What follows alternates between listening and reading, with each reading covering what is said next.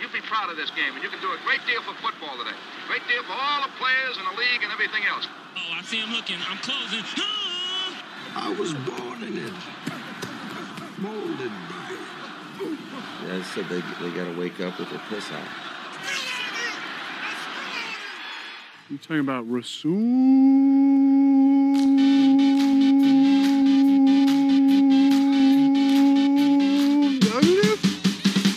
Hey, what up? It's Mercedes Lewis here, a.k.a. Big Dog. When you listen to the Poor Man's Packers podcast, go Pack Go. Good night, man. I'm so excited. Let's roll. Hello and welcome to another edition of the Poor Man's Packers podcast, the One Packers podcast in the state of our minds. I am Spencer, joined this week with Andrew. Andrew. Hello, hello. And we are back returning on a victory. Well, should I say it's Tuesday? We record on Tuesdays, but a much nicer week in the greater Minneapolis area. Obviously, with the Bears losing to the Green Bay Packers 10-27. Coupled with the Vikings' terrible loss, there's any gloating that had happened is gone.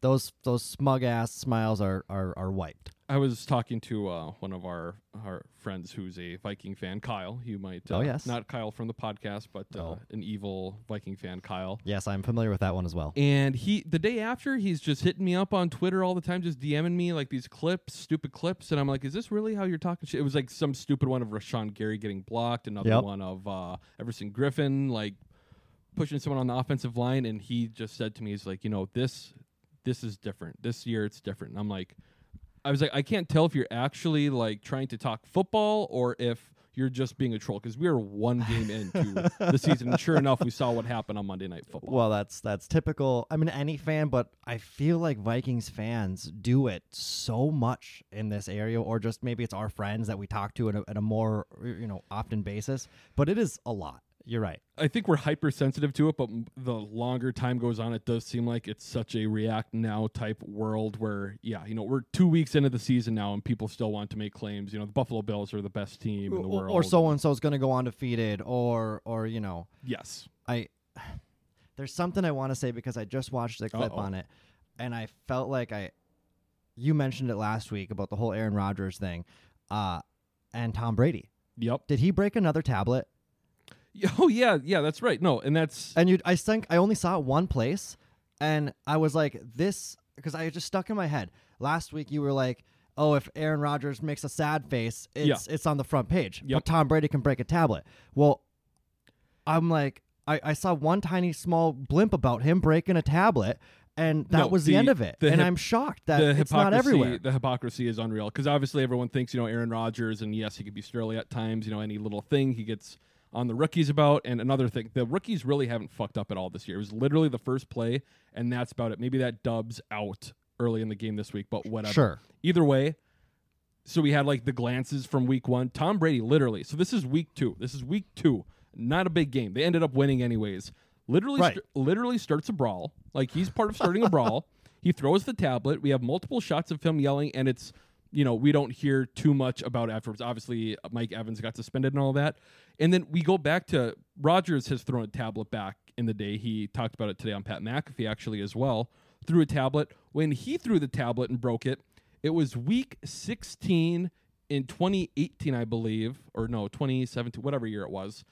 And he threw it because on that play, he threw a pick or something. And I believe the season ended after that play. Like, so if we it was had almost won that justified. Game, right. And, of course, we go on, blah, blah, blah.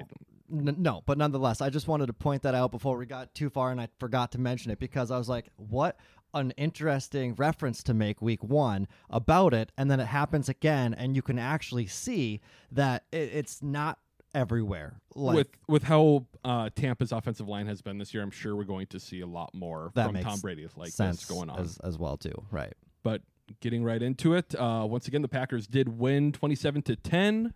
Very nice, very classic Packers-Bears game. It's you eke it out a little bit at the beginning, and then once you get to the second quarter, you can put your feet up and relax. I actually just so I was prepared for this week's episode, I called my sweaty cousin, as we talked about before, and he did not sweat at all. So there you that's go. Just like you said, classic Bears-Packers, very easy, flowed game. Yeah, your family really, like, you I don't know if people thought you were serious last week when you said like you called him, but something is wrong with your family where any little thing you have to call, even if it's like a 30-second conversation. It's just Hey, you see that? Yeah, I did. Yeah, I'm watching the game too. Okay, cool. How's your chicken? Good night. Yes, absolutely ridiculous. So we'll talk about the game. We'll have our normal Lynn Lake pick six pack to start the game. Once again, Lynn Lake, if you're in the Twin Cities area, watch the Packer game. If you want to go to a Packer bar, go there. We'll have our pick six, the plays that shape the game. Like I said, we'll break down the offense and defense. We will have Take News back this week. Little Talk Atari. We'll talk about David Bakhtiari and what's going on with his situation. We will have Is Kyle an Idiot? Packers Trivia. And we will, of course, preview the Tampa Bay game. But first, pick six. Pick six! Pick six! Pick six! Yes! All right, the first pick six play. Packers are already up 3-0 after the opening drive. 2nd and 10. Of course, many of you may remember. It seems like every time this happens on primetime, too. Bears call a flea flicker. Fields gets the ball, throws it deep for it was a very long comeback route from EQ. Picked it up, ran a little after that. Jair in coverage, 30-yard gain, but eventually does lead to a Justin Fields rushing touchdown, making it 7-3. The one big drive that the Packers kind of gave up. Obviously, at this time, I think a lot of us were worrying about Joe Barry and what was going on. Also seeing Jair Alexander kind of bust a coverage. But I don't know, this kind of sets the tone of what that first quarter was at least and got us back into that worry mode. Yeah, you could say worry mode. I feel like it was just kind of game flow. I mean, it's not like at that point in time, I don't think that they were rushing all over us. I know they, had consistent breakout runs, but a big play and a couple obviously good additional plays, I felt very comfortable with our state in the game at that point still. I wasn't really worried, but I mean, it was like, okay, my prediction for the over is more likely to hit now, but that was the only real. Sure. I wasn't worried at that point. Well, good. Yeah, I don't get too worried either. Honestly, since I've been watching football, it's always been Favre or Rodgers, and especially with Rodgers, I do not sweat unless we are down 2 touchdowns. Right. Like we have to be down 14 points. Yeah, it's always an open game. You're never out of it. Yeah. Moving on, second pick six play after a Watson pitch and a Sammy catch to get us into the red zone. Packers are facing a 2nd and 11. Rodgers takes the snap, pitches it forward to Aaron Jones.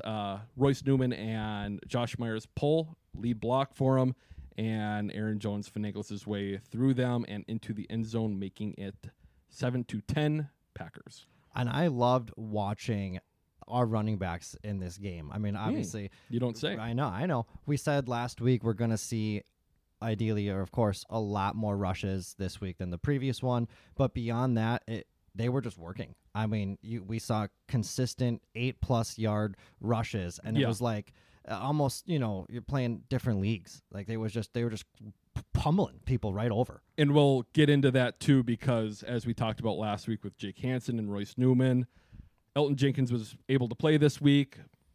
Started at right tackle. Newman being able to play guard back inside. That's just his natural position anyways. That obviously had a huge boost for the offense in general. And yeah, like you were saying, we were talking about like everyone else, hey, we got to run the ball more. And 1, for them to actually do it is nice. 2, I mean, the Bears knew we were going to do it as well, and we were still able to, Aaron Jones was averaging like 9 yards a carry, which is just absurd. Especially when you're seeing more than the 4 carries of week 1, right? 40 yards for 4, okay, 10. But when the guy has 15+ carries and he's averaging 9, that is awesome. Yes. Moving on.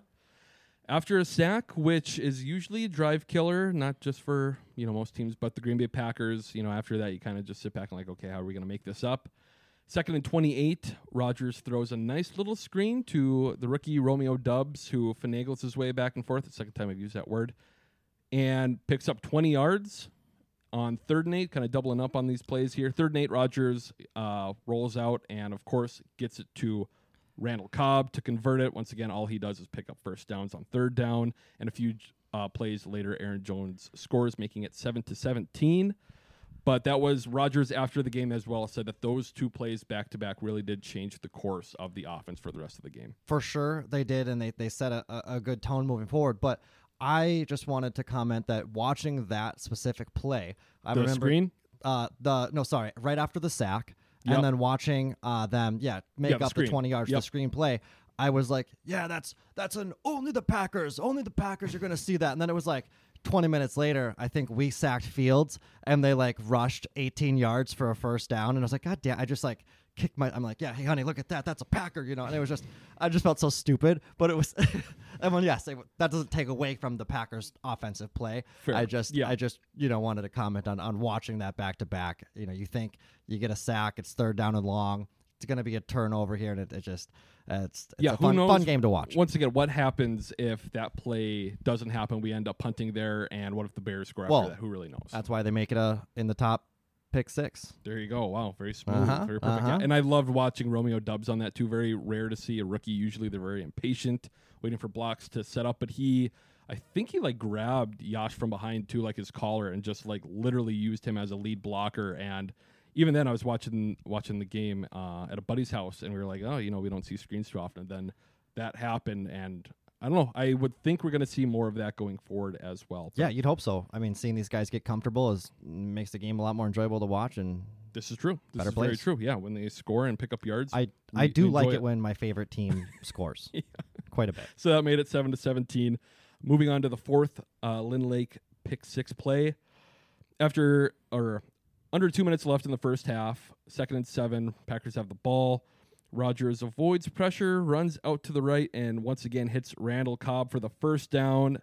That was, with a lot going on, there was a couple mistakes made on offense. The fumbled snap, the snap that Josh Myers had that grazed Christian Watson, a couple dumb plays. Rodgers had a couple misses too. That throw to Dylan in the flats was just terrible where he missed them. But seeing that play was classic. Rodgers extending a play, hitting Cobb, picking up first down, and of course that eventually led to another the touchdown to Lazard, making it 7-24. How many times did we punt in that game? Twice. Twice. Twice. Okay. Yep. Because I could have. I mean, obviously, because there's any time could have been a lot more. I mean, a couple big saves really helped us, and they turned into not only punts but scoring drives where we got touchdowns out of it, and our overall momentum kept cruising. Yeah, especially in the first half too, where there was a couple ticky-tack things there. Right. Offensive line getting in groove again too, with a couple better pieces on the line, but they're a little rusty as well. But able to overcome that. Moving on to the 5th pick 6 play. Fast forward all the way, 8 minutes left in the fourth quarter. The score is now 10-24. It's a 4th and goal out of shotgun. The Bears have it. Of course, Justin Fields takes the snap, runs behind Montgomery, who's the lead blocking for him. Fields tries to dart to the left and misses a clear hole to the right and gets tackled at the goal line. Clearly short of the goal line. Does not score. They review it, holds up. Huge play. I don't think the game really changes all that much, but once again, nice to see some life back again in the defense. Devondre Campbell started the hit, and even Jair getting in a little late and just pushing the pile back was probably the difference with how close that ball came. Out of curiosity, you're the head coach here. What play do you run if you're Chicago? I don't know. If you're Chicago, I mean... Because they don't have options. I mean, maybe you either go Montgomery, but you're not throwing the ball, right? You're keeping that. All I think of is what frustrates me when the Packers are right on the goal line. What pisses me off when they score. And all it is I don't know what you're doing with the wideouts. Maybe you bring them in tight and then move them out wide. You have your quarterback in shotgun with one running back next to him. You have him go up to the line like he's going to do a check, and then you just take the snap right behind the center and run forward. Sure. That seems to always work when people try it against us. So I would do that, especially with a large quarterback like Justin Fields. No, that makes sense. Either way, I mean, last week, too, we talked about it, how on our 4th down play against Minnesota, we ran it with A.J. Dillon out of shotgun. Yep. A little bit of a different play there. But once again, it's just the hesitation that you have to have if you're running the ball out of shotgun, and that clearly bit the Bears this week as well. No. So. Inches. I mean, absolutely. Yeah, inch. Moving on. After that, the last pick 6 play. Some more football is played. Now there's just over 2 minutes left. The Bears, once again, get the ball. It's 2nd and 10. Justin Fields takes the snap, runs around the pocket a little bit, creates some space, runs out to the right, and you're like, oh, maybe we're going to see an impressive Justin Fields play here. But, of course, he does not impress. He instead throws out wide to one Jair Alexander, who runs clear across the field, makes up that space, picks off the ball, and the game is once again over. It was I like watching that play too because I assumed it was Jair, but he came across the line, picked it off, and then just kind of disappeared, slid on the sideline. Everyone kind of, bum rushed him, and they're celebrating, and it was still like 15, 20 seconds after the play, and I'm like, that was Jair that picked it off, right? Because I haven't seen who has the ball right now. And then, but it's fun too. I mean, it's tough putting that one in as a play that shapes the game. I'm not saying I would define it anywhere else. I guess by that interception, we know the game is over and there's no tiny comeback chance. Are you shitting on but the segment? I just, a little bit here. Mm-hmm. I think it is fun nonetheless. I suppose it can make the cut because it is nice to see our defense make those interceptions and everyone, come together. Well, the game, in my eyes, the game was over in the second quarter. At halftime, that game was over. Yeah. And this was just another, it's the Bears quarterback throwing a pick to a young, the young stud on in the Packers secondary. It's just right. It's the perfect little cherry on top of this game. The good way to end. That makes sense. Absolutely.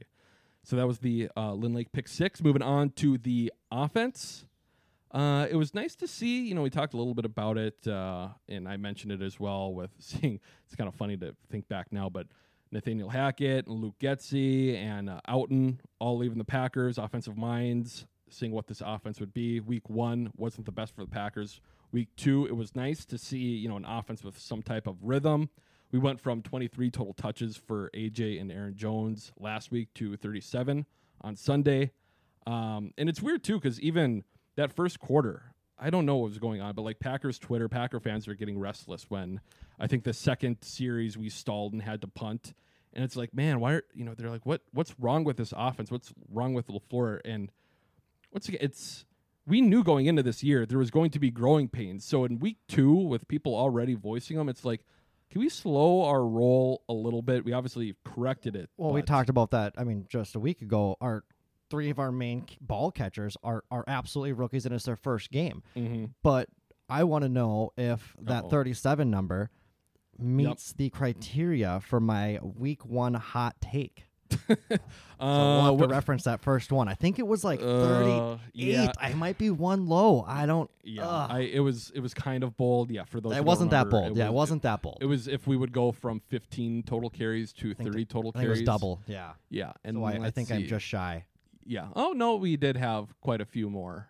Yeah. Okay. No. Yeah. Right. 32. Way, it wasn't very bold, but yes. The only other thing I would say overall with the offense, obviously 24 points in the first half is nice, but finishing with 27 is pretty meh. But you can obviously do that when you're playing against a much worse team in the Chicago Bears. So. I feel like the way we saw the game, obviously they're doing some clock management, and if they needed to score, we would have seen them score. Sure. Yep. They don't care like I do if they're hitting 41.5 points. Right. So they're just happy to keep the win and drain clock time. It was kind of a classic Mike McCarthy-esque, just, drain the game. And that's, I think, something we've talked about, not on a podcast, but in general, letting off the gas. It is all always gas, no brakes. Yes, that's the big thing with Matt LaFleur that they've talked about. Who I couldn't care less. It, got a little iffy there, I think, at the very beginning of the fourth quarter, but who gives a shit? Right.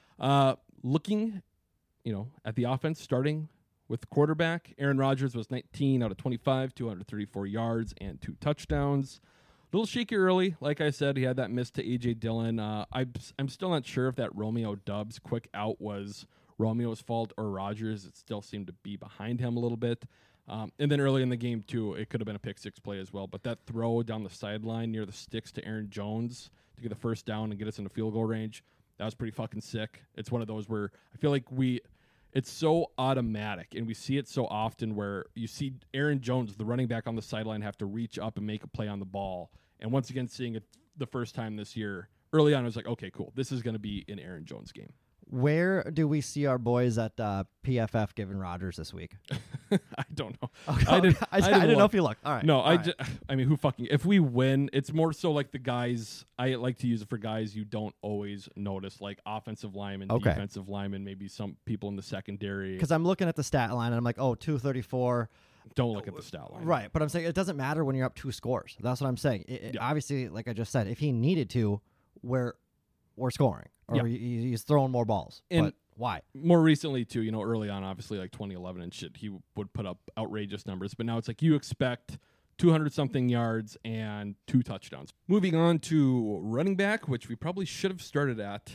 Aaron Jones, once again, leading things off. We said this a lot when Davante Adams was on the team, especially when we started the podcast. I think 2019 is where he really emerged as one of the elite receivers in the league, and we would always say, yeah, ho-hum, it's just a whatever Davante Adams stat line where he puts up 90 yards and has 2 touchdowns or something. Do you think this is going to be a consistent thing in our wins? You could let me fucking finish here, bud. That would be true. Okay, so I'm starting to think the same thing here now with Aaron Jones, who, you're watching the game and it's like, he just keeps making plays, He had 15 carries, 132 yards, 1 touchdown. He also had 3 receptions for 38 yards and a touchdown. Just an absolute, monster. Week 1, not a hell of a lot. Week 2, he's the centerpiece.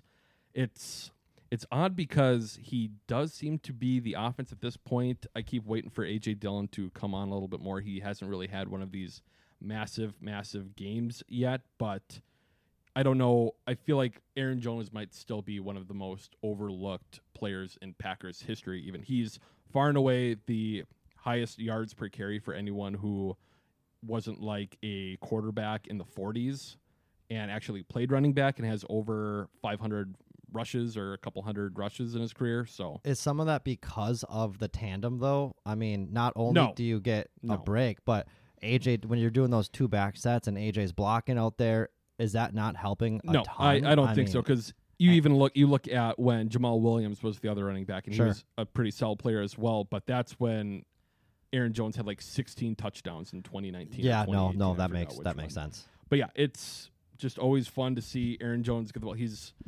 I still think Eddie Lacy was probably my favorite running back to watch, but outside of him, Aaron Jones, the way no one truly gets skinny, the way Aaron Jones gets skinny in the hole. I want to ask what happened to Eddie Lacy, but I don't even want to go down a rabbit hole of that conversation. He's no longer in the league. He tweets sometimes, and I follow him on Instagram. I think he was doing yoga this week. He gained some weight, and they like benched him or whatever and cut him, and then that was it. Right? He signed with Seattle for a year, didn't catch on, was out of the league after that, and that's it. Cool. Yeah, that was it. I'm sure we'll see him again sometime, but yeah, either way, Aaron Jones, just this game, 8.8 yards per carry, which is pretty fucking crazy. A.J. Dillon, 16 carries, 61 yards, a 3.4 average, 1 catch for 6 yards. Like I said, we keep waiting for A.J. Dillon to turn into an absolute stud. I still holding out hope. I think it will happen, but Thunder and Lightning, it's a little more lightning than the Thunder right now. It is also, obviously it's possible, but 2 running backs, there's only so many rushes you're going to have in a game. So to have 2 absolute studs where you're seeing 2 running backs put up 100+ yards per game on average, I think that's going to be a big ask. I don't know. Yeah, but Dillon still had 16 carries to Aaron Jones. Right, he should have had, 15, he should have had some more yards per carry. It's weird because we always refer to them as A.J. Dillon as a change of pace back, and it's funny because literally just getting the ball, the handoffs, is a change of pace. It seems like it takes a full half second longer for him to get the ball, but what can you do? Either way, I love A.J. Dillon. We'll see how his season progresses here. Yeah. Moving on to wide receiver, Sammy Watkins, 3 receptions, 93 yards, had the long of 55. Yeah, he was good after not being very good last week. Which is a hot take in of itself and a contrarian opinion from the co-host here, because biggest target on the game, from week 1 even. I liked him week 1. You didn't, but I also loved him week 2. Yeah, sure. Yeah. Right. Yeah, I'm looking forward to a little underrated thing with him. I'm looking forward to seeing Sammy Watkins playing with the white sleeves in December and January, possibly with some snowflakes coming down. That just seems like a very nice aesthetic for Lambeau Field. But yeah, either way, he was very impressive. He straight up ran by Eddie Jackson on that long catch and run. Wasn't expecting that out of him.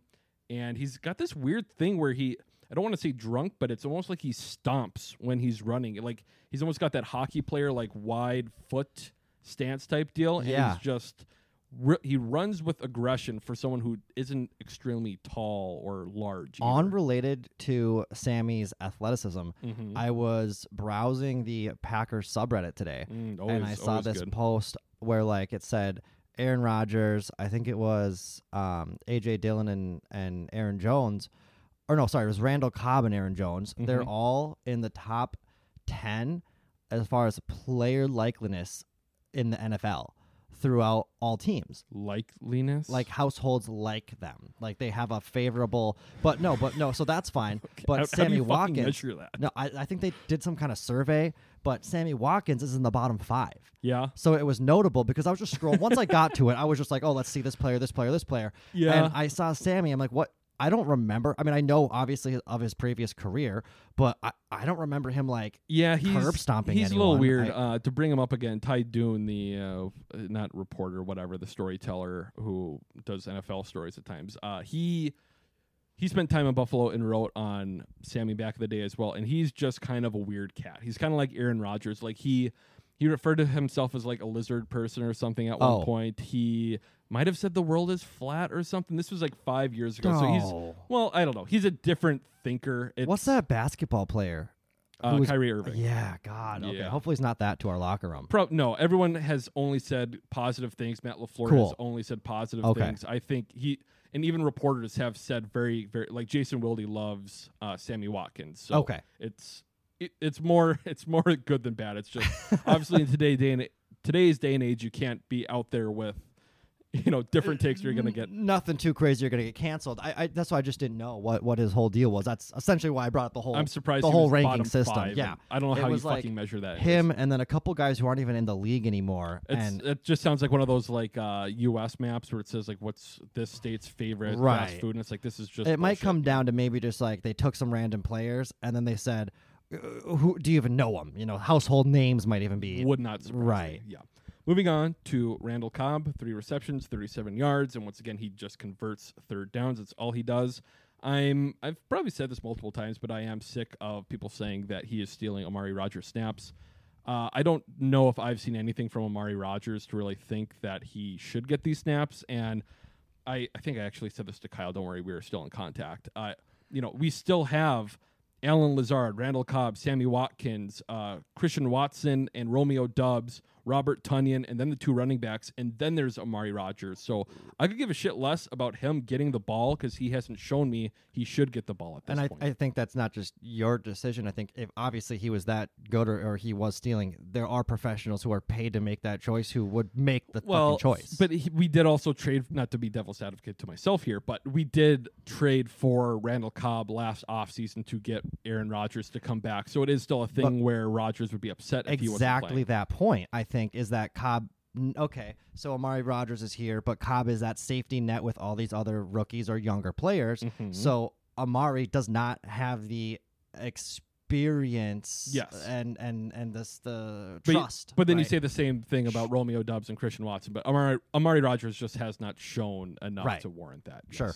Yes. Moving on to Romeo Doubs, talked about him a little bit earlier. He had the 2 receptions for 27 yards. Love the screen pass. Can't talk enough about that. And don't know whose fault it was on the Rodgers throw to him, that quick out. Christian Watson, 3 receptions for 9 yards, pretty much just those little jet sweeps, and absolutely love that. Once again, obviously not super productive on the stat sheet, but even watching it live, you see the extra hesitation from the inside linebackers moving with the flow of Christian Watson. I think Ross Uglum posted a couple videos this week on Twitter showing that again. Just getting those linebackers to bite a little bit. It does seem like the last few years, too, we would run this with MVS or EQ, and, halfway through the season, we pretty much abandoned it because it simply did not work. But there was multiple plays on these long Aaron Jones runs where it's just literally getting that extra half step is enough to get you 5-10 yards down the line if, it's just becoming a larger run. Exactly like you just said. We're opening up that gap. So if they follow him here and there, I mean, and on top of that, hey, if you're going to catch a ball and run for 3 yards, I mean, his long is 3, right? So it's literally just 3 3-yard passes. Not the best thing in the world, but I mean, we'll take consistent yardage. Yeah, for sure. And I've talked about this last year too, and it's not like this is crazy, but Matt LaFleur, he's talked a lot about players having certain roles. Obviously, Mercedes Lewis being a blocking guy. Back in the day, it would be like Tyler Ervin and his little jet sweep stuff. It's nice to see the clear roles with the rookies, too. Christian Watson, jet sweep guy now. Romeo Doubs, this quick shit, even the short out. that wasn't a completion. It seems like they're trying to get him the ball in these tight spaces, follow blockers. So we'll see how this improves going forward. But if nothing else, they'll have that baseline of touches going forward. Moving on to tight end, Robert Tonyan, not much to talk about. 2 receptions, 11 yards. Thought he was going to score on that one in the red zone. I had higher hopes too. I know it's your favorite player of any Green Bay player ever of all time. Not true at all. So not even close. I was don't just know if for he's your top sake. 5 on I this was team right now. Yep. No. I joke, of course, because again, watching him for the past few years, we've seen him progress, and again, yeah, like you said, I totally thought he was going to score there, and I just keep thinking he's going to have a game where he eats up 6 targets or Right. something for 5 catches and 50 yards. And I thought, because in FanDuels, we talk about the FanDuels. I don't bet on the games, but I like making like 2 FanDuel lineups Sure. and go from there. Because I swapped him out, or I swapped, I think Dubs out to put Tonyan in after I saw Elton was playing. But now we're seeing a different thing here where, before, and it's still the same thing, you're looking for that red zone touchdown from Tonyan. But now, with Devontae Adams being gone, it is crazy to see the spread, and people have talked about this. Sammy Watkins led the team with 4 targets. Then it was Aaron Jones with 3, Randall Cobb with 3, Romeo Doubs with 3, Alan Lazard with 3, Tonyan with 2, Christian Watson with 3, A.J. Dillon with 3. So it really is spreading the ball out, which is what we've been looking for these past few seasons, instead of just trying to only get the ball to Devontae Adams. You'd force it to him on a 3rd down or a 2nd and long, and the defense knows that's going to happen too, so it'd be an impossible situation. And then you say it gives you talking points, just like week 1. You go in and say, oh, why didn't we do this? Why didn't we run the ball? And they're just forcing it to their playmaker, and it doesn't. It works obviously until it doesn't. But I don't think we're going to force the ball to Robert Tonyan. No. That's what I'm saying. It's nice that we don't. Not saying it's nice that we don't have Devontae. Obviously, I'm not saying that. Yeah. But like you're saying, I think me and everyone else can agree, having 6 receivers that you can spread the ball throughout is better than 1. Yes. Yeah, and it's once again probably being a little hypersensitive to the divisional round game where Devontae had like 18 targets or whatever, and everyone else had like 1 or 2. But either way, we'll see. Once Bakhtiari comes back, then I would probably start Robert Tonyan in fantasy leagues. But until that happens, he's going to be staying in and blocking a little bit more. Josiah DeQuara, we saw him a little bit more in the H-back role. Once again, running the ball a little bit more. He did have 15 snaps, but we're seeing he is truly the guy who takes that kind of H-back, fullback role now with that Dominic Daphne is in Denver as well. And then Big Dog, he was out there 50% of the time, and he's usually just on Yash's left side, helping him out, chipping. So speaking of the offensive line there, have to talk about the guys who came back. Elton Jenkins, bit of a surprise him playing, and then it was Runyon at left guard who must have passed the concussion protocol on Saturday. But yes, surprising to see Elton Jenkins out there. He's been off the PUP for a while, but 10 months after tearing your ACL, still very impressive to see that. And they kept saying he was rusty, but do you have the average on what that is off an ACL? I just don't know. I just don't know. Is that is that good? Is that quick? Is that long? For roughly, you want to say, I always assume a year. Okay. I always assume a year out. No. So he tore it in November last year, I remember, because it was so he's back earlier or on track at least. He's not yes. Him and Robert Tonyan were both very well ahead of schedule. Cool. And as a lot of people have seen as well, Matt LaFleur after the game in the post-game press conference said that if Elton didn't play, they would have probably lost the game, which is a pretty incredible statement to make. Yeah, because that's some praise for a game that you won by 2-3 scores. I think so. We'll get into that with Take News with David Bakhtiari. I think there's some messaging going on here as well. But I just thought the statement was funny from LaFleur saying if he didn't play, they would have lost, not because of the point differential, but yes, it's very nice for Elton to hear that, but imagine being Jake Hansen, who gets moved to the bench. Your head coach literally just said that if you started and you played football, which is your job, your team would have lost. You are worth a deficit of 17 or more points. When you're on the field, that's how bad you are. Literally. Or maybe it's, Royce Newman is just that much better at guard, but a pretty incredible statement to see a head coach say. Josh Myers, we can talk about him. Probably his worst game as a pro. Like mentioned earlier, he whiffed, or he had the he had the snap that hit Watson. He whiffed on a couple blocks. didn't look all that great. But he did pull a couple times with Newman. It's weird because off the ball online, he's not the best at just blocking straight up, it seems like right now. But when you get him in space running, he is an absolute fucking freight train. We saw that a few times with him and Newman just running. Like I said, running and playing was a bit of a surprise. Very nice to see him out there and not have to struggle with where we go. Is it going to be Jake Hansen or Zach Tom? And Yash didn't play great. And I don't know what it was. I'm sure you saw on the Robert Quinn sack, who had the second most sacks last year, so it shouldn't be that surprising. But Yash did this weird thing when he was stepping and kicking back where he like raised the roof with his left hand, which is very strange. I'm sure it's some, trying to get your fundamentals right, but that was very, I don't know, it was weird to see that happen. Yeah, I mean, I didn't know much, like you said, fundamentals on that. Mm-hmm. So I was just kind of assumed, you know what, he knows better than I do. I kind of didn't overthink it because I would have way overthought it. So it was better for me just to shut it off. I guess it didn't help because the sack happened, but it was just I want to just see a gif of him raising the roof. What's that about? Yeah, maybe it was just like a crowd hype up moment. Who knows? Yeah, right before the sack of Aaron Rodgers. But either way, I like seeing Yash out there. Hopefully we won't see him out there in the near future with Bakh coming back.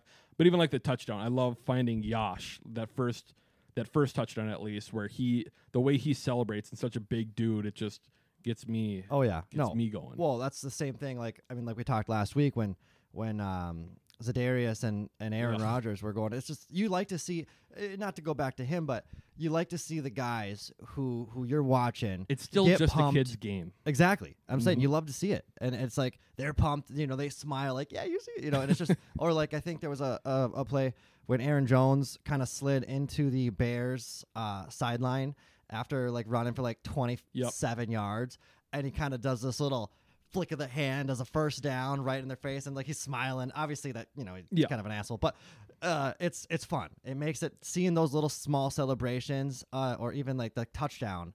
You always go back to Donald Driver back in the day, the first downs where he put his entire shoulders and flip them and just point forward. Yeah, so, love that. But with that is all we have with the offense. We will have a quick commercial break. BetMGM has an unreal deal for sports fans in Virginia. Turn $5 into $150 instantly when you place your first wager at BetMGM. Simply download the BetMGM app and sign up using code Champion150. Then, place a $5 wager on any sport. You'll receive $150 in bonus bets, regardless of your wager's outcome. And if you think the fun stops there, the king of sportsbooks has plenty of surprises in store. Check out daily promotions, same-game parlays, live bets, and so much more. Download the app in Virginia today and get $150 in bonus bets instantly from your first wager. Only at BetMGM. BetMGM and GameSense remind you to play responsibly. See BetMGM.com for terms. 21 plus only. Virginia only. New customer offer. Subject to eligibility requirements. Rewards are non-withdrawable bonus bets that expire in 7 days. Please gamble responsibly. Gambling problem? Call 1-800-GAMBLER. Promotional offer not available in Washington, D.C. And we are back with the defense. Classic Packers defense, Pettine defense, Dom Capers defense, where they look awful at the beginning. The first quarter, you kind of wonder if they even had a game plan. But they eventually settle in and hold the opponent to a low score. Obviously, 10 points is pretty cool. We'll start off at cornerback. You could quickly say the last 6 quarters of Packer football, they have held their opponents to 3 points. If we just got rid of the first 2 quarters of the Viking game and you go back to the Niners game even, it's like it's hardly any points at all. I mean, really, yeah. Okay, so that's all. It's too bad we can't do that, yes. Starting off at corner, Jair Alexander. Once again, he's a pretty good football player. Got a little worried on that EQ play. There was a couple of plays last year, too, just in coverage, I think, where he got burnt. We'd always see the graphics of, he hasn't allowed a receiver over 50 yards, and I think that happened like twice last year before he got hurt. But anyways, the last thing I should be doing is bitching about Jair Alexander's play. But, great game. Obviously had the pick late. We're starting to see he's not the best in the run game. In the Niners game in the playoffs last year, too, on that 3rd and 8, he did miss a tackle. Not like you can expect much out of a corner in the run game anyways. And he did have that one missed tackle on Herbert in the first as well. Ryan Wood from the Green Bay Gazette brought that up to Jair, and how he said how, you were second on the team in tackles your rookie year, and he asked him if he misses tackling, and he said, no, I get paid to cover. So he set that straight pretty clear. And like I said too, he had the fourth down pushback too. Not a hell of a lot more you can say about Jair Alexander. That's what you asked for, right? Yeah. Moving on to Rasul Douglas. I love him. He's just one of those energy guys, kind of like, when you get a touchdown and everyone's celebrating. It's like Rasul, when he makes a play, he lets everyone know. And he had those back-to-back plays in the second or third quarter, I believe, where he just sniffed out the screen. He was almost too early. Like, he had to trip and fall and get back up so he didn't outrun the play. And then the very next play, I think he had a tackle at, like, the line of scrimmage as well. Absolutely great to watch. And it's nice to see our defense finally, years past, we've been just stomped on, holding an offense that could be pretty productive, is great. Yeah, and when I think of Rasul Douglas, you think of the Cardinals play last year, but when my mental image in my head is him, like, looking up, just yelling after a play, which is awesome. Yes. You want those emotions. Fun guys on the field to make your entertainment of watching the game more enjoyable as well. Exactly. That's part of football. Seriously. And no, exactly. Aaron Rodgers, too, this offseason said he compared Rasul to Woodson as far as how smart he is. So, and once again, I've mentioned it a few times last year. The big thing with Rasul Douglas, obviously he was a surprise signing last year, or at least that he was that good. We signed him mid-season. No one really wanted him. He was on a practice squad. Literally, Jerry Gray, the defensive backs coach, taught him how to watch film in the NFL. He simply was not taught well enough how to watch film properly, and now that that made the difference? That made the difference, and now he's, jumping balls and wow, sniffing out screens like learning this. how to improve his game, and especially if Rodgers is saying he's one of the smarter guys out there to get it, that's incredible. Went from being a practice squad player to signing a 3-year contract. Whoever for like overlooked $15 that in the million. first place, Well, yeah, even last year, too, because Rasul was a second or third round pick. He just never caught on early in his career. Yeah. Finishing it off, Eric Stokes, he had a pretty nice pass breakup, too. He played a halfway decent game as well.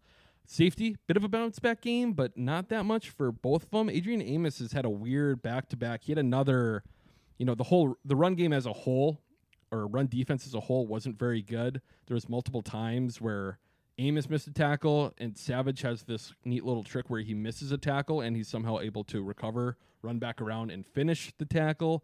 They'll both be back and better, but I don't know.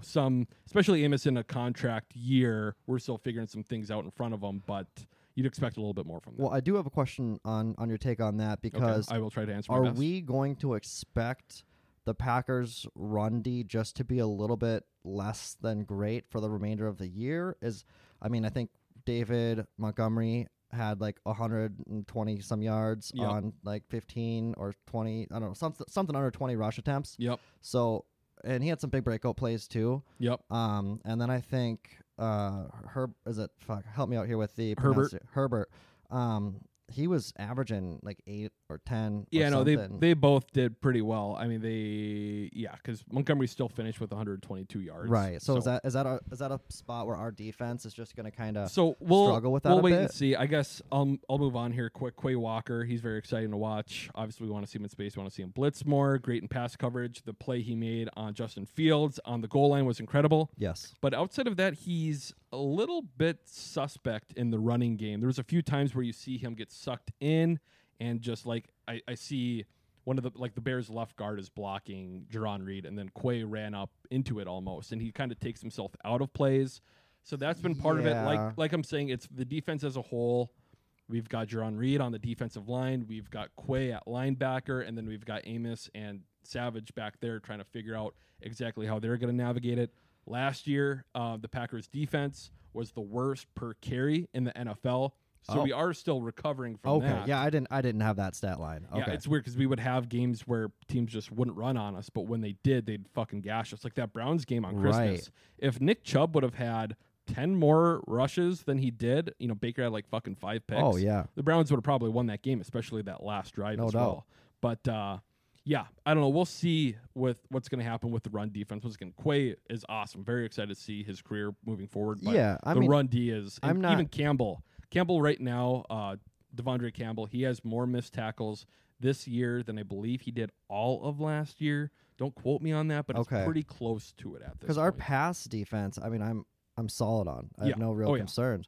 But it's the run D. It's I just don't want to expect to see every rush attempt go for 10 yards. And it just sucks too because it's that I think Hank said it last year where I'd rather them just score in a couple quick plays and it be over rather than this A long, beatdown. It monotonous. takes a hit of morale. Yes, you know? yeah, and you're drained too. The defense gets pretty tired after that. Because then the next set of down or the next turnover, they're coming back out there and passing all on you. Exactly. Yeah. There you go. Moving on to outside linebacker.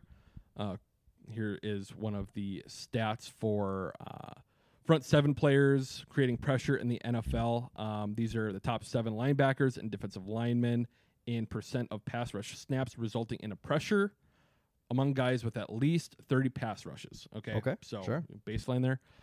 I'll just say who the Packers are in the top 10. Rashawn Gary is 7th. Kenny Clark is 5th. And number 1 is Preston Smith. Wow. Yep. Preston. That is solid. Yeah. Preston Smith probably, he had a couple of good plays. A lot of them seem to be just knucklehead plays on the offensive line for the Bears, but still, I mean, you can't ask for more. He finished with 7 tackles, 2 sacks, 2 tackles for loss, 6 hurries, and 3 QB hits. I really enjoyed the play where he ran around Fields and looped a double all around the right tackle and then tackled him from the front. That was pretty fun to see. It's Preston Smith has had this weird thing too where every other year his stats have been good and then he has a down year, but so far so good for having 2 solid years in a row. Mix it up a little bit there and get back to back, nothing terrible. So our pass rush, I love watching that. The pressure on the QB consistently is solid and fun to watch. Yes, absolutely. Especially Fields too. It's funny, like I said, that last play, you flush him out of the pocket, and you're like, oh shit, we couldn't finish, but then he ends up throwing a pick anyways.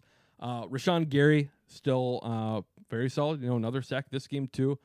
Tackle for loss where he immediately just beat the tackle on a bull rush, and that seems to be like his move. We see a lot of it's in the intro too of him going through the training and being Bane Gary, but he doesn't have the finesse moves. It's when he bull rushes, he absolutely just dominates dudes. And he had the it's very fun to see.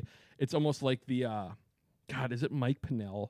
The defensive lineman back in the day who ran up at the line of scrimmage and just ran a couple dudes over. Rashawn Gary, when he gets a head start and runs into a tackle, that one clip's going kind of semi-viral on Packers falling Twitter. over. He just fucking you can't stop Rashawn Gary if he gets a 5-stride head start and then he runs into you. He's pummeling you down. Yeah, he's an absolute fucking animal. Moving on to the defensive line. Kenny Clark, like I talked about, he does have a lot of pressures for a defensive lineman. He is the 2nd highest rated player on the defense for this game. He also right now is graded as, I know he's more disruptive than Aaron Donald has been so far this year. In less snaps, he has more pressures and more sacks. But yeah, other than that, Aaron Donald was number 1 overall last year, right? Yeah, I mean, okay, by far. He's usually far and away the best defensive lineman, yes. He had Kenny had the Reggie White shoulder shrug play again this week, and it's really just kind of waiting for the rest of the defensive line to play up to Kenny's play. We made a lot about Jerron Reed signing, obviously drafting Devonta Wyatt, who's been a bit of a letdown, but it's just his rookie year either way. But waiting to see if Dean Lowry, Jerron Reed, and hopefully TJ Slayton too, who when TJ's getting more snaps, Kenny can be a lot more dangerous. So we'll just have to see what happens there, and that should also help settle down the run game. But yeah, that's the defense. Are there any defensive plays where you were like, why did we run that? Like anything that you were like, that you completely disagreed with, No, none of that. Well, no, it's strange too because I've seen this thrown out there quite a bit. The Packers haven't blitzed at all this year. We've had very, it's been just the guys on that front 7, either the you almost defensive haven't linemen needed and to outside create linebackers. the pressure that you're looking for. I mean, exactly. So it's been as stale and boring as possible, but obviously it worked fine against the Bears. I mean, if I'm understanding that stat you said a few minutes back ago correctly, I'm still mind boggled by it. Out of the top 30 players, out of the top 10 players, you said, yeah, we the have Packers three that of them. I mean, and that's out of 32. That's insane. Yeah, that but is, it's stats lie. You find I obviously you find the cherry right pick ones. stat. Yeah, okay. Because once again, I've brought the play up a few times now. Justin Fields' last throw of the game, there was 2 pressures on that play. Kenny Clark and I think Rashawn Gary flushed him. Yep. it led to an incomplete pass, but it's 2 pressures. It's a violent play. It's a pressure play from a defensive player. It's a positive, but it's not like it had a ton that really. No, I guess what I wanted to not make sure, but just see if you were kind of on par with our defensive play calling. Your head coach, you don't change. Your defensive coach, you don't change much. I mean, Joe Barry isn't a NFL intellectual, I would say, but he knows. He's getting it done. He knows so much more than me, yes. Cool. Moving on to special teams. Last thing to break down on this game. Once again, I am just over Amari Rodgers. I know he had that nice return of 20 yards in the punt return for 20 yards. He had a decent kick return, too, for 25, but I just don't really care at this point. Even that one where he had the 20-yard return, if you or I were back there, we would have gotten at least 10. Like, it was so well blocked, and to follow it up later with that muff, it's like I don't care how explosive you can be. If I have to worry about you dropping the punt, I don't want you back there. And even at his highs, Amari just, the juice isn't worth the squeeze at this point. I mean, again, like a Madden reference from last week, the guy's playing on pro against all pro. His blockers are great. He's getting to the 30-yard line no matter what. Yeah, it's been getting better too with the special teams settling down a bit. Rudy Ford and Levitt showed up on the coverage teams. You saw them both. I know Rudy Ford got down there immediately. I don't think there was any returns because both of these guys are just able to get down there so quickly. And O'Donnell too, former Bear, obviously our punter now, had 2 punts in this game. Guess how many yards the 2 punts went? Oh gosh, I'm gonna go 180. That's crazy. That's crazy. 120. I mean, you're right. So an average punt in the NFL is like 45 yards, Andrew. I remember one of them. We were on our 25-yard line, and I think didn't it go? It was like 70 into yards. the end zone. Yeah. It went into the end zone. I was like, you don't see that. You don't so, see that happen. So we had 2 punts for 122 yards, an average of 61. I want to defend myself here quickly because I was like, I thought you don't see that happen, but then when you asked, I was like, maybe you do see that happen. Maybe that was the average. 2 of those, 80 yards, 160. So anyway, when you said 180, that's wild. I understand that. A 90-yard punt would be remarkable to do it twice from the 10-yard line, and you'd have to pin them. No, yep. I understand. Okay, well, you know what? This is perfect, Andrew. Well, you know what? We're going to wait for that later. We will. Is this the segment of Is Kyle an Idiot? I was going to say, Is Kyle an Idiot? But we always do take news first. Oh, so perfect. Because we don't want to get 4 wrong things in a row. That would be really belittling. Let everyone know how dumb you are. Yes, so we'll have take news here. Football time.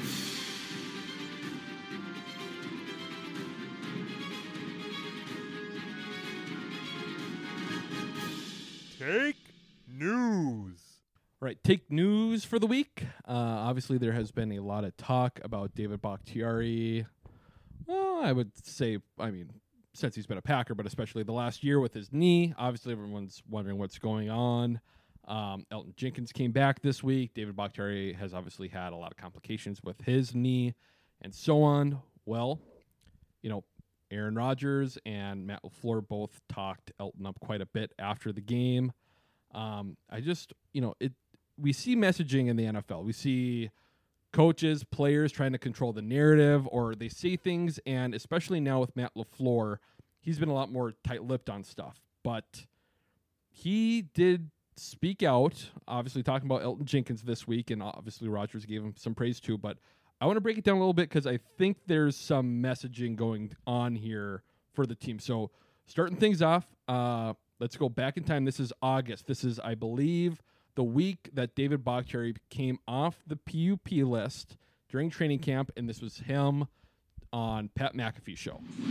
Come back, thought that was all normal, ended up needing to go get a scope, which then pushed it back further to the Lions game, and then we were like, all right, okay, you guys want me to, well, let's do this. And then after that game, I wasn't able to rebound. It was in such a bad spot that there was no way that I could gear it up to play and then push forward. They said, we talked about just take time off, you'll be good. Right, kind of getting close to OTAs, I'm like, hey, I don't feel good still. So then for another scope, and I felt, initially coming out, I felt really good, but then again, I have now 3 surgeries in 20 months. So, and I never really got out of the first surgery, and then it just kind of, it has a compounding effect. So now I have to kind of work off 3 surgeries and all the, with the atrophy, the turning on the muscles again. So it's just been taking a long time, but I will say, like, this totally feels different than where I was last year.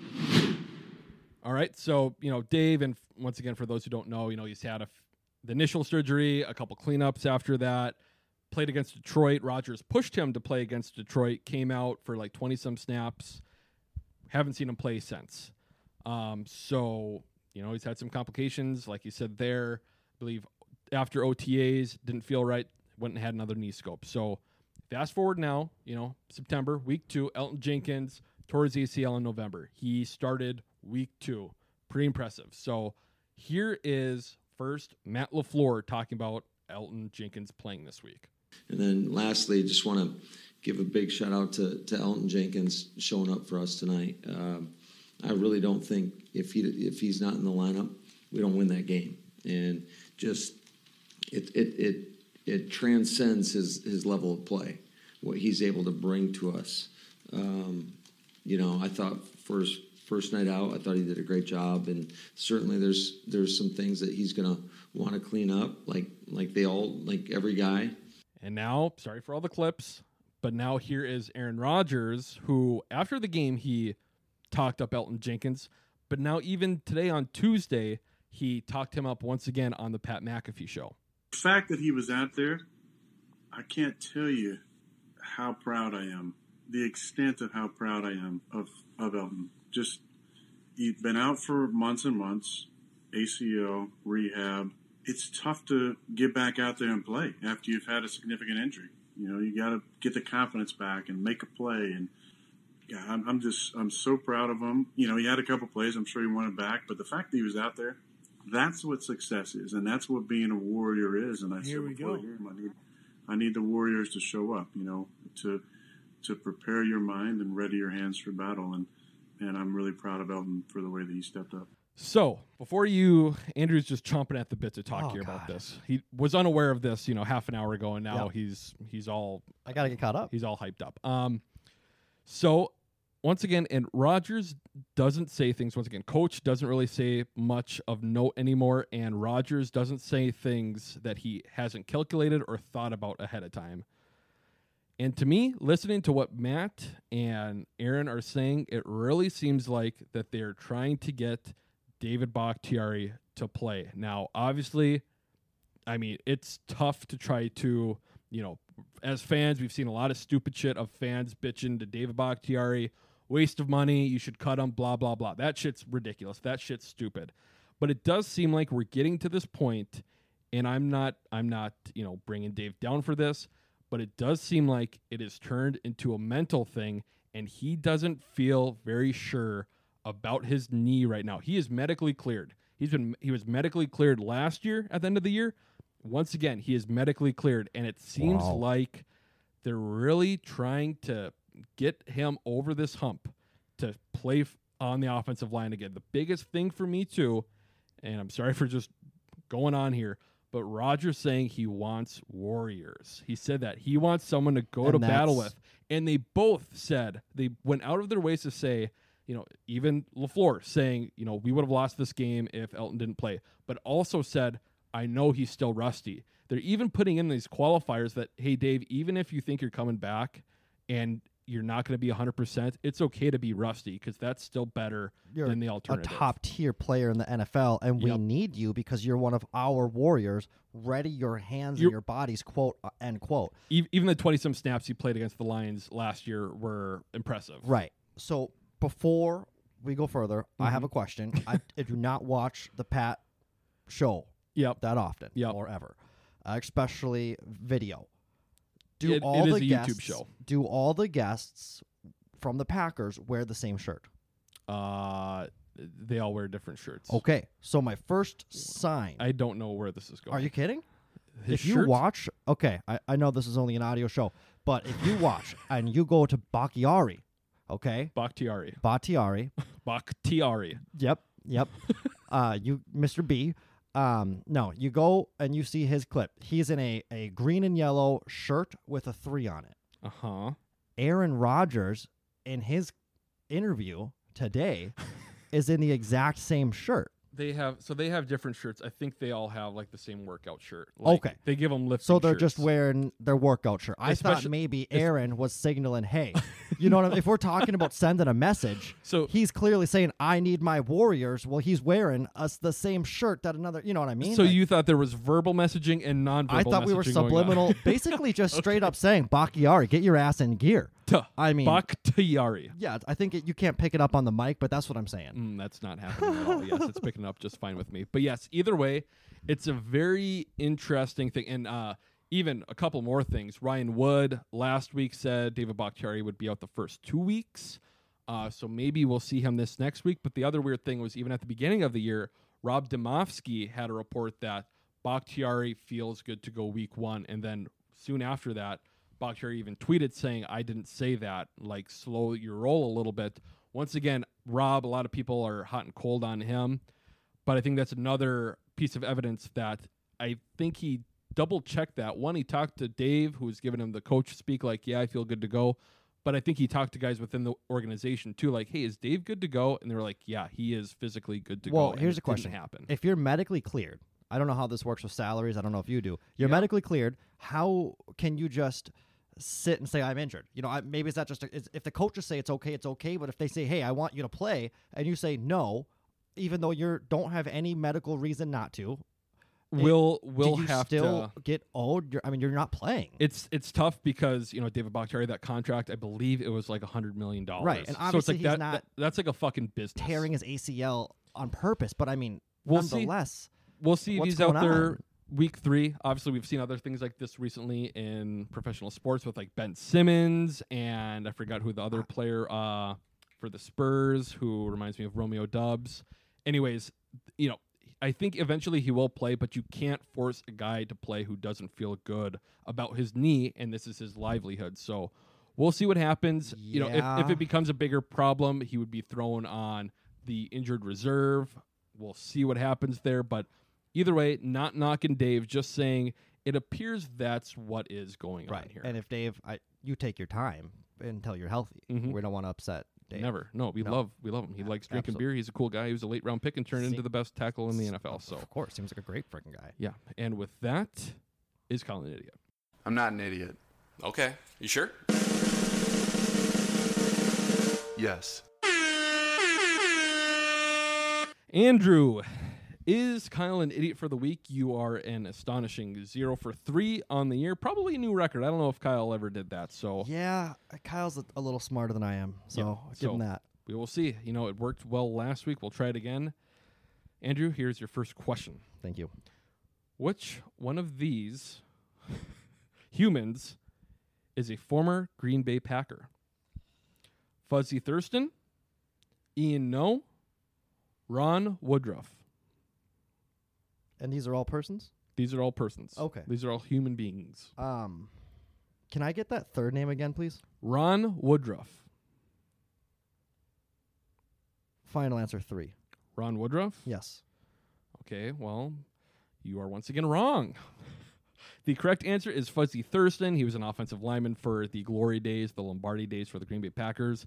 Ian No is a alternative country artist who I like.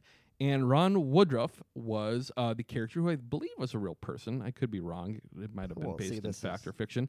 Was Matthew McConaughey's character in Dallas Buyers Club, who I believe died of AIDS. Yes, that's a great movie. Yep. So there you go. 0-4 on the season. Let's see if we can keep this going. Question number 2.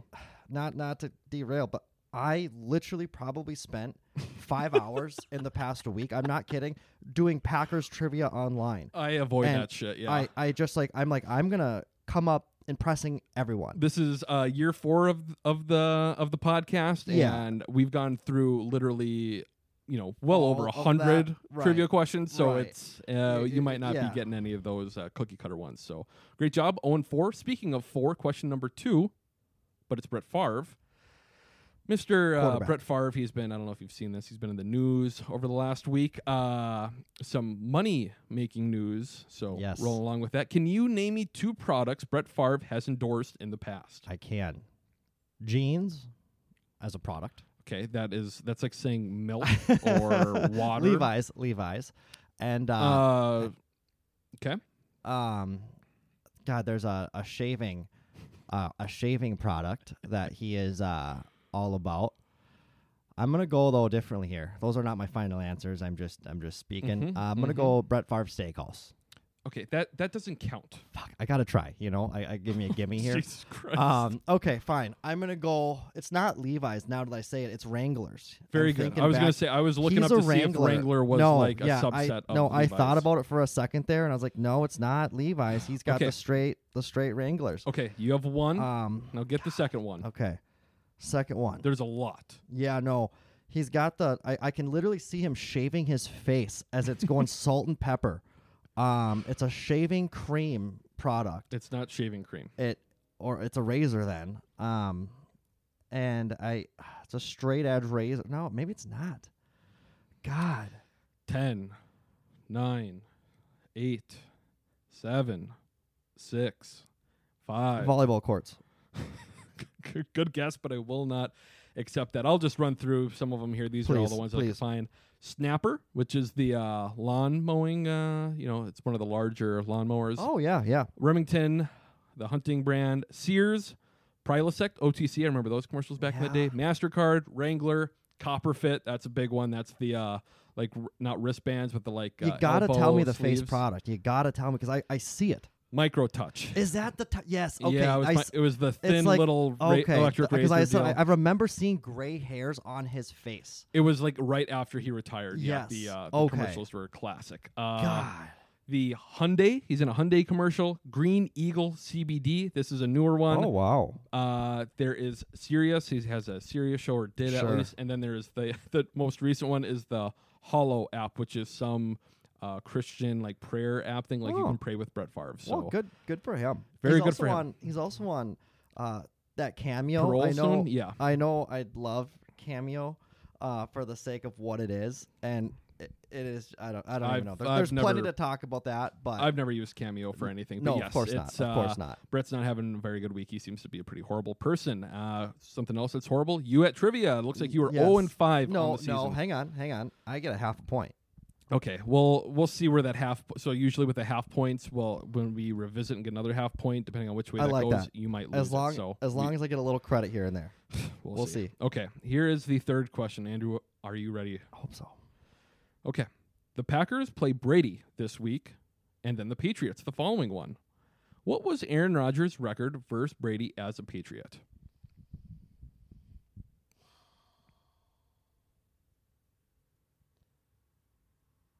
I actually am going to go 0-0. In the regular season? Okay. They played twice.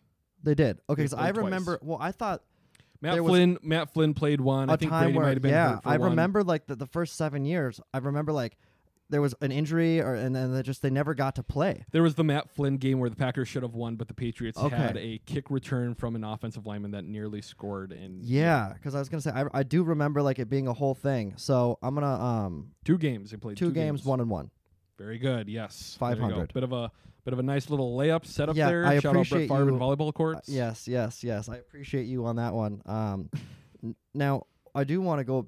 You don't have to use. I'm just honestly actually curious your opinion on the whole Brett Favre thing. I mean, it's something I like to avoid. Obviously, it's not a good thing to take tax dollars, especially tax dollars that are there for poor people or for welfare and all that. And he took it to make a volleyball stadium. I don't know. We'll see what happens. But this story's been going on for about 2 years now, off and on. So we'll see what actually happens. Yeah, I just didn't know if you actually followed and you had any inside info that I didn't. And no, it was actually not that he didn't know or whatever. This is getting into real journalism with him and outside of sports journalism, and we'll see. He's okay. I think in the future we're going to get some more pictures of Brett Favre wearing a suit going into court, so that'll be interesting in the coming months or years. But hopefully they're Levi's. Yeah, that'd be amazing. Yeah, get Wrangler to sponsor his court suit. That would be great. With that. Moving on, we do have another football game this week. The Green Bay Packers are playing the Tampa Bay Buccaneers on Fox. 3:25 kickoff. Kevin Burkhardt and Greg Olsen once again on the call. Don't mind them, but they're pretty boring. Kevin Burkhardt isn't very good in big moments. He tries to yell, and it just doesn't sound right. Yeah, he gets excited. Yeah. Vegas, When I wrote this last night, had the Bucs as 3-point favorites, which is pretty good. Of course, as everyone knows, Vegas gives you 3 points for being the home team. The over-under was originally set at 48, but dropped to 45 after Mike Evans got suspended, I assume. So I don't know how much that line has moved since then. 41 as of 6 p.m. tonight. It is 2.5 towards the Bucs. Okay. And it is 41.5. You know, I thought I saw that last night too. There was some different lines going on. Because but I don't understand, I guess, why Mike Evans makes that big of a.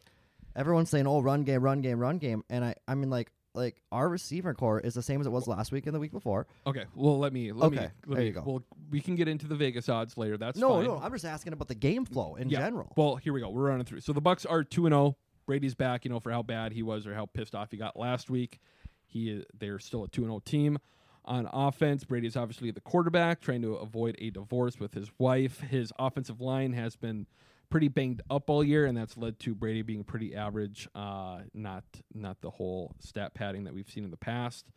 Not sure who will be out there at wideout. Obviously, as we've said, Mike Evans is suspended after the fight he was fighting in Tom Brady's honor against the Saints. Fair enough. Suspended the one game. He was heard today. I think they'll probably make an announcement on Wednesday, so we will see there. Julio Jones and Chris Godwin both did not play last week. They were hurt, so we'll see what the injury reports are looking like on Friday, but up in there who the pass catchers are going to be. Once again, Brady's having a pretty average year. Last week against the Saints, they did run the ball quite a bit. They had 30 rushes. Guess how many yards they had on 30 rushes? 80. 72, an average of 2.4 yards. Not very good. Yeah. Sounds like fans are already getting a little restless with the new coaching staff. Bruce Arians was pushed out this offseason, it seems like, after Brady came back. Byron Leftwich is still the offensive coordinator, but they've been a little bit more run-heavy, and it hasn't been all that great to start the year. Fournette, right? I mean, he's not like a top 10 back anymore. I mean, he was pretty good last year, though. He's a power back, but like he's not.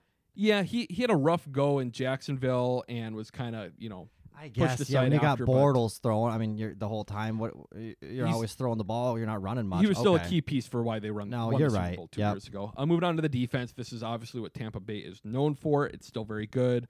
Devin White and Levante David are their two inside linebackers that are absolute studs. That's what we hope Devondre Campbell and Quay Walker can turn into.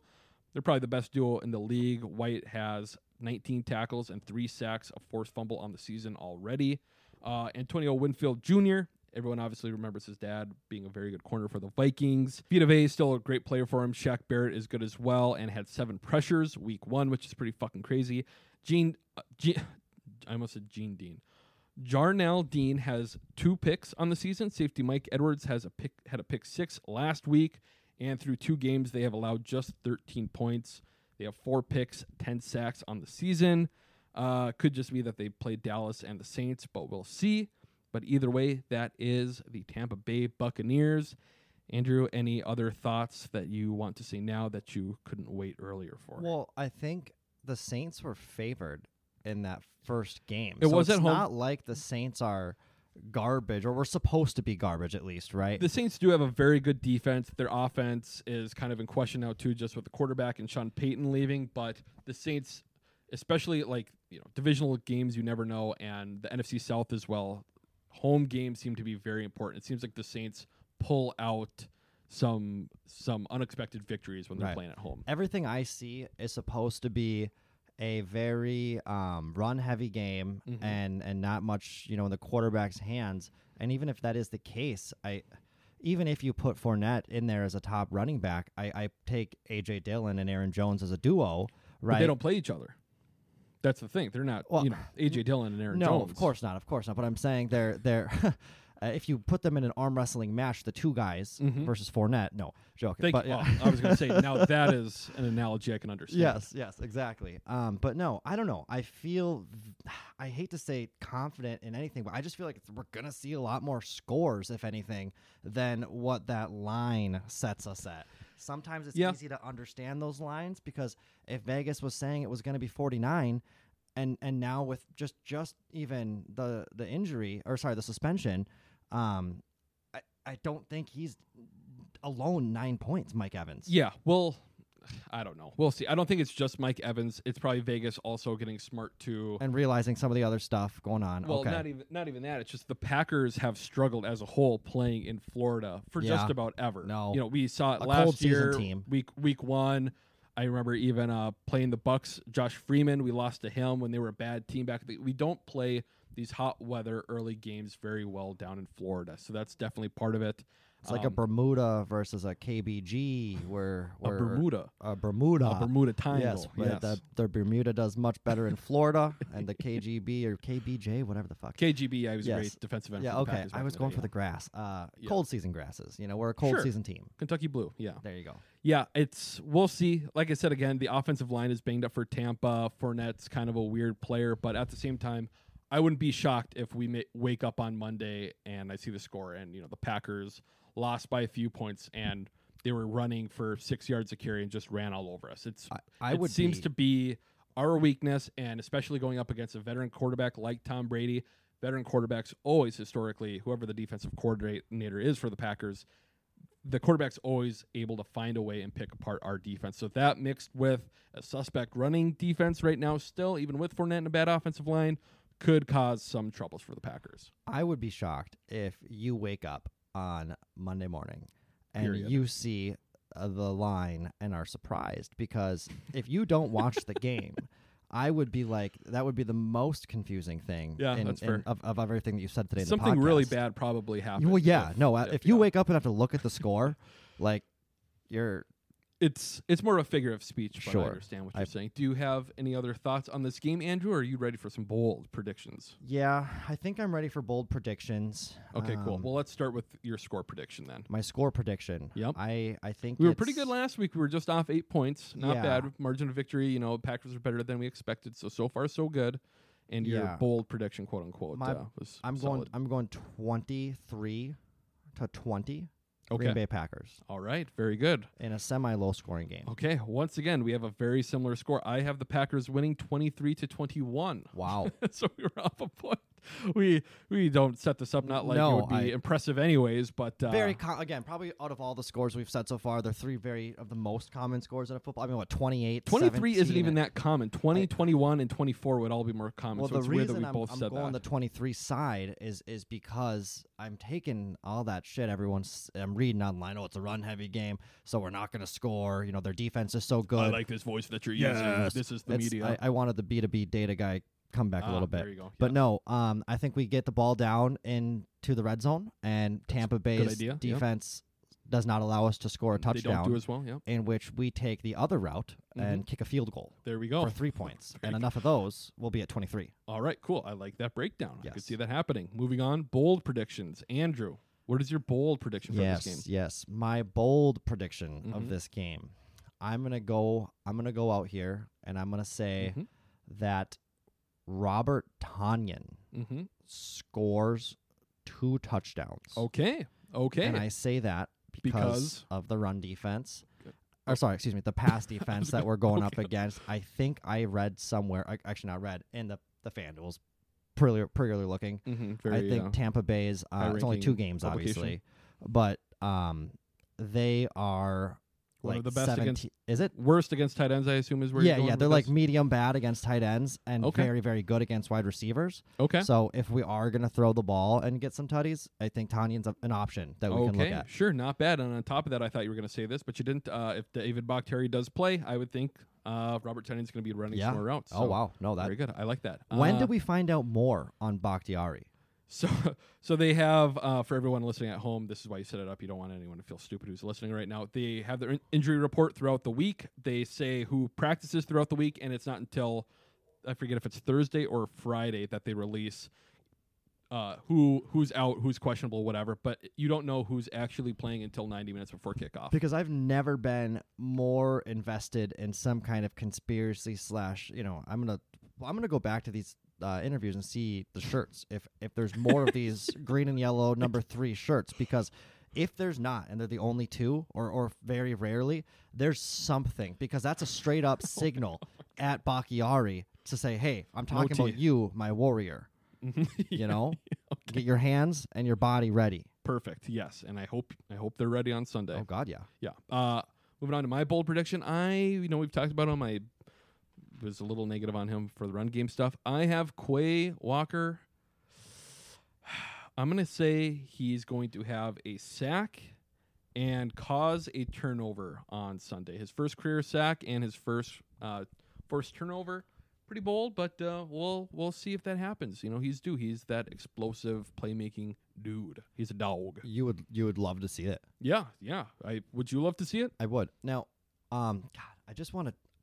Again, not even something we can do now, but I do want to take a peek at the 2 previous Tampa Bay games and see how many receivers they actually had that were worthwhile, that in their opponents did, I mean. Mm-hmm. So we can see, because we don't have 2 studs. We have 5 pretty decent guys. Last week alone, they went up against Mike Thomas and the rookie out of Ohio State. So their 2 corners can shut down 2 great studs who don't have really any other core. Sure. But we got 5, not to say well-rounded, but medium to decently well-rounded. Yeah, medium rare.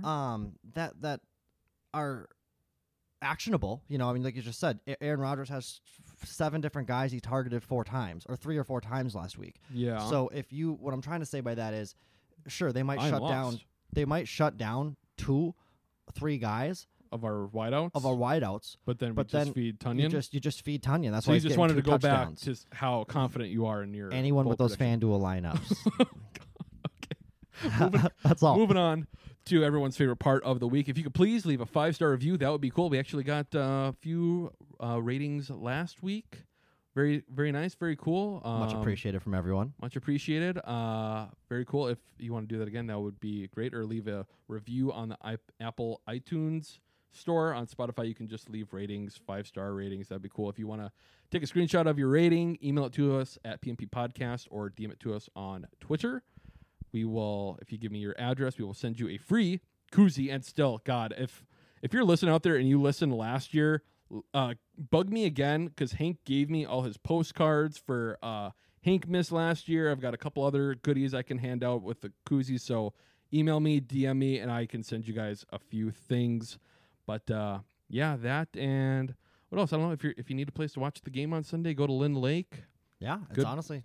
The beer, I'll say this too, the beer is much better than the Herkimer's beer was back in the day. We love the Herkimer, but the beer was awful. The Herkimer will always have a place, inside my heart there. Mm-hmm. Not in Minneapolis, but in my heart. And it like an ex-girlfriend, but you got to move on to the new one. Exactly. Your new wifey, and that is Lynn Lake for us. Yes, exactly. But no, the beer's good, and again, the dogs. They got that Mohawk beer coming up. Mm-hmm. Mohawk Poodles. Yes. But yeah, looking forward to this game. I keep thinking that the Bucs aren't very good, even the last 3 years, and they still end up fucking beating us. So hopefully, I feel like the divorce is enough. It's one of those things that every time, it's funny that Tom Brady and Aaron Rodgers have played more as a Buccaneer than in the past 3 years. Yeah. Than they did entirely as a Patriot. Well, I mean, the amount of time, yes, it's surprising, but still AFC, NFC, it happens. No, of course, yes. It's just 2 of the biggest names in quarterback football in this a lot more than era. Well, it's like we've kept waiting for the Rodgers versus Patrick Mahomes game right. too, and both times Mahomes was hurt, and then Rodgers got COVID. So. Of course. No, that's. I feel like the last few times it's been a shootout, and obviously weapons are very different now on both sides. This is more true. so the Packers side. Yeah. So it is going to be an interesting way to see that we utilize our offensive key figures. Wow, what a hot take right there! I tell you what. What a statement. Well, the game will be interesting. Yeah. Well, with that, Andrew, I don't have anything else. Do you have anything else? Not at all. Okay. Well, with that, Eric Koskinen, please don't sue us. Anywhere I quit my job. Yeah, 'cause it just won't pay. I worked all year, I worked all month, and then they took my money away. Yeah, well now I don't care. 'Cause they ain't working like me down here.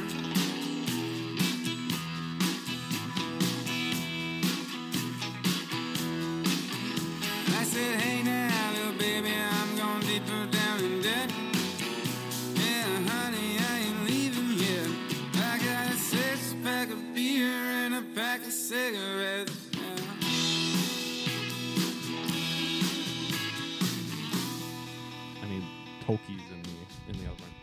Right, Andrew. How's your Survivor League going? Yeah, that's a great question. I'm out of all of them. Yes, The ones that you manage? The ones I manage. So now it's that nice point where I get to Work for free. Exactly. Spend a lot of time and effort. But the question that I was going to ask you is the tie. Yeah. So I don't know. There's obviously not official rules anywhere. I'm out. I would say if it's a tie, you did not lose. That And person that's goes on. the reason I had to do that is because when I set up the initial email for my Uncle Phil's friends, I said, some of them were like, what is a Survivor pool? And they're like in his fantasy league. That's how they do paper shit. Like they're not up to date with anything. So I explained it by saying, you pick one team every week. Yep. Once you pick that team, you cannot pick them again. If the team you select does not lose, you move on into the competition. That what you said? That's exactly what I said. So based on that wording, a tie is a pass. I would say double. Yeah, a tie is a common pass. sense would say And it's a pass. And every single person, obviously, who did not have the Colts, said, "Oh, ties are losses in 90% of leagues." I said, "Okay, well, here's the email I sent. You got it. Everyone got it. It is very cut and dry. I mean, there's nothing I can do here. You know, look, I'd rather have everyone out because the sooner everyone else is out, the less I have to do, and I can start a new league if so. You know, this doesn't benefit me at all. I don't give a shit.